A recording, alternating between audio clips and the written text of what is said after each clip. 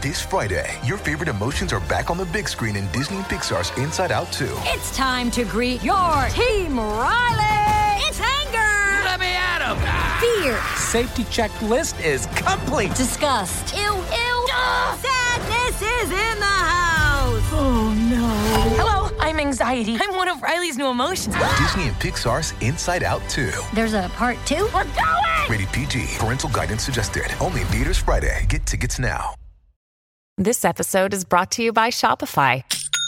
Forget the frustration of picking commerce platforms when you switch your business to Shopify, the global commerce platform that supercharges your selling wherever you sell. With Shopify, you'll harness the same intuitive features, trusted apps, and powerful analytics used by the world's leading brands. Sign up today for your $1 per month trial period at shopify.com/tech, all lowercase. That's shopify.com/tech. If you've got a thirst for knowledge that never quits, Brightside Podcasts are just what you need. Whether you're into recent discoveries, space exploration, true stories, or useful tips for self-improvement, psychology, gadgets, or just your day-to-day routine, there's something for everyone.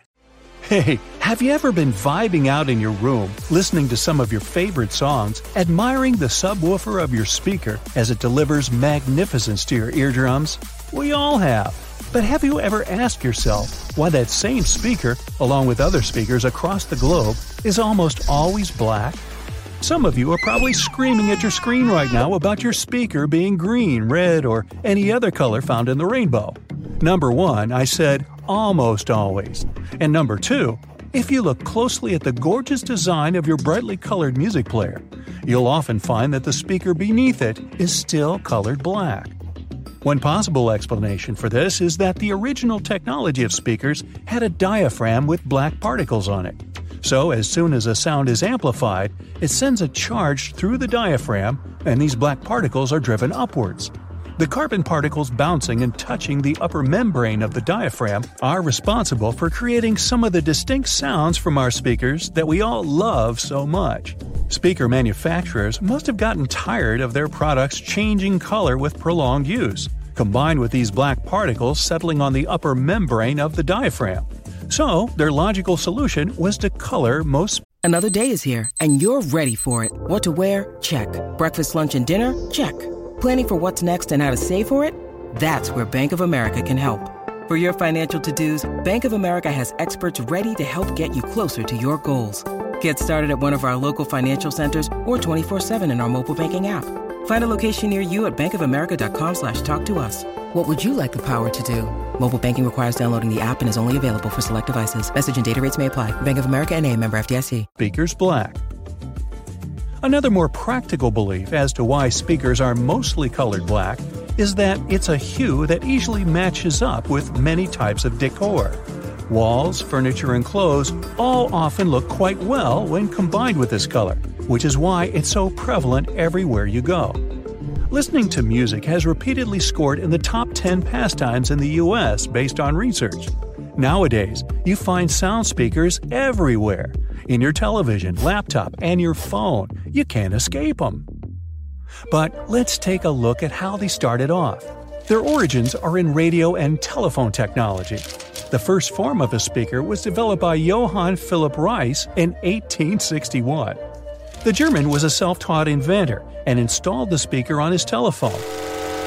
It was just about able to reproduce clear tones, but it could also replicate muffled speech after a few revisions. Alexander Graham Bell, the inventor of the telephone, decided to try and produce an improved version of Reis's speaker. Essentially, Bell and other inventors wanted to make an electrodynamic speaker. By 1877, it was still yet to exist, but due to the desire of inventors worldwide to change this, research confirmed that it was extremely possible to make one. In particular, the work of Werner von Siemens, who came up with the idea of an electromagnetic coil-driven speaker, was a driving force in arriving at this conclusion. Why are there magnets in speakers, you might ask? Every speaker nowadays has an electric current, something the inventors were discussing would never have taken for granted at any point in their lives. When this electric current is changing, it produces a magnetic field. To make the panel of the speaker move, Magnets are used to create an opposing magnetic field which creates vibrations. These vibrations are the sound we end up hearing. The bigger the magnet, the louder the speaker will be. Another inventor by the name of Thomas Edison from the US had filed a British patent for a system using compressed air for an amplifying mechanism. The first commercial electric loudspeaker saw the light of day only in 1924. The sound quality produced by this speaker was good enough for motion pictures. When you need mealtime inspiration, it's worth shopping Kroger, where you'll find over 30,000 mouth-watering choices that excite your inner foodie. And no matter what tasty choice you make, you'll enjoy our everyday low prices, plus extra ways to save, like digital coupons worth over $600 each week. You can also save up to $1 off per gallon at the pump with fuel points. More savings and more inspiring flavors make shopping Kroger worth it every time. Kroger, fresh for everyone. Fuel restrictions apply. It took nearly 20 years for the next groundbreaking development in the world of loudspeakers. This came with the arrival of the duplex driver in 1943. It offered better clarity and coherence at high volumes, which was important in movie theaters. Fittingly, it was nicknamed the voice of the theater. The duplex driver was immediately tested by the Academy of Motion Picture Arts and Sciences and instantly made its film house industry standard in 1955. Until now, this loudspeaker design is still used. Indeed, the film industry does seem to put a lot of effort into its sound, and so do the theaters we watch them in. You may have noticed that these buildings often have thick curtains on the walls. These are soundproof or acoustic curtains, and both are much thicker than regular curtains. They will either consist of heavier fabrics that are tightly woven or have better quality linings. This means that these curtains will absorb sound and reduce the acoustic reflection off the ceiling, windows, and flat walls of the room. This ultimately creates a much better sonic experience. The carpet floors are so thick in theaters for the same reason. It helps to trap sound by providing insulation. From a practical standpoint, this carpet is also set up to prevent the sound of footsteps during film screenings.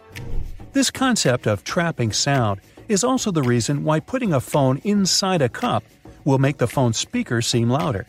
Any speaker sitting or suspended in an open space projects its sound in all directions. As the speaker vibrates to create sound waves, an equal amount of energy leaves from both the front and the back. By placing a speaker in some form of enclosure, we can redirect some of the energy that comes from the back of the speaker and project it forwards.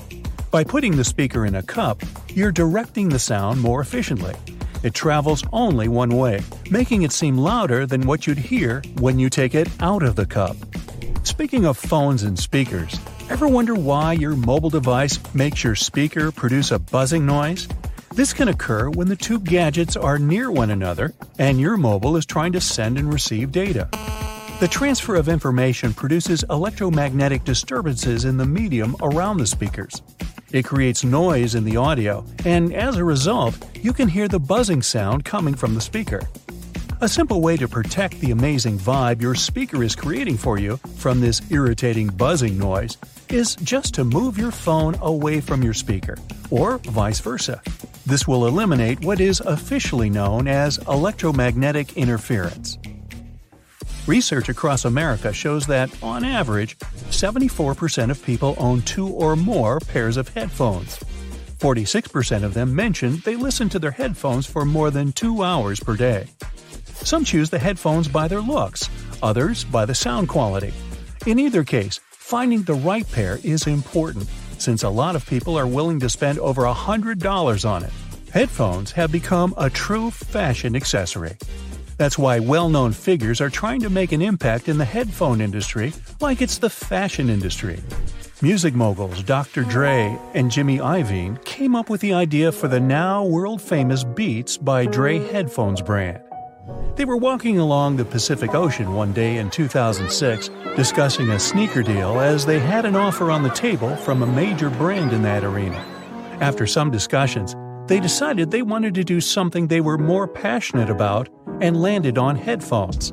The duo's idea turned into a brand that was purchased by Apple in 2014 for $3 billion. It was the largest deal in Apple's history, and Beats by Dre controlled 70% of the headphone market at the time of signing. The move allowed Apple to take over the headphone space. The release of their popular wireless AirPods headphones in 2016 was another reason it happened. But how do these popular wireless headphones that many of us own actually work? These headphones rely on internal batteries to have enough power to remain wireless. Most often, they have conveniently built-in rechargeable batteries, but sometimes they keep going thanks to standard AA or AAA batteries. They receive wirelessly transmitted signals from their paired audio sources, be it your phone or laptop. These signals are encoded by the source device and transmitted most commonly via radio frequencies or infrared carriers. The headphones receive the signal and decode it to audio. And just like that, it's music to your ears.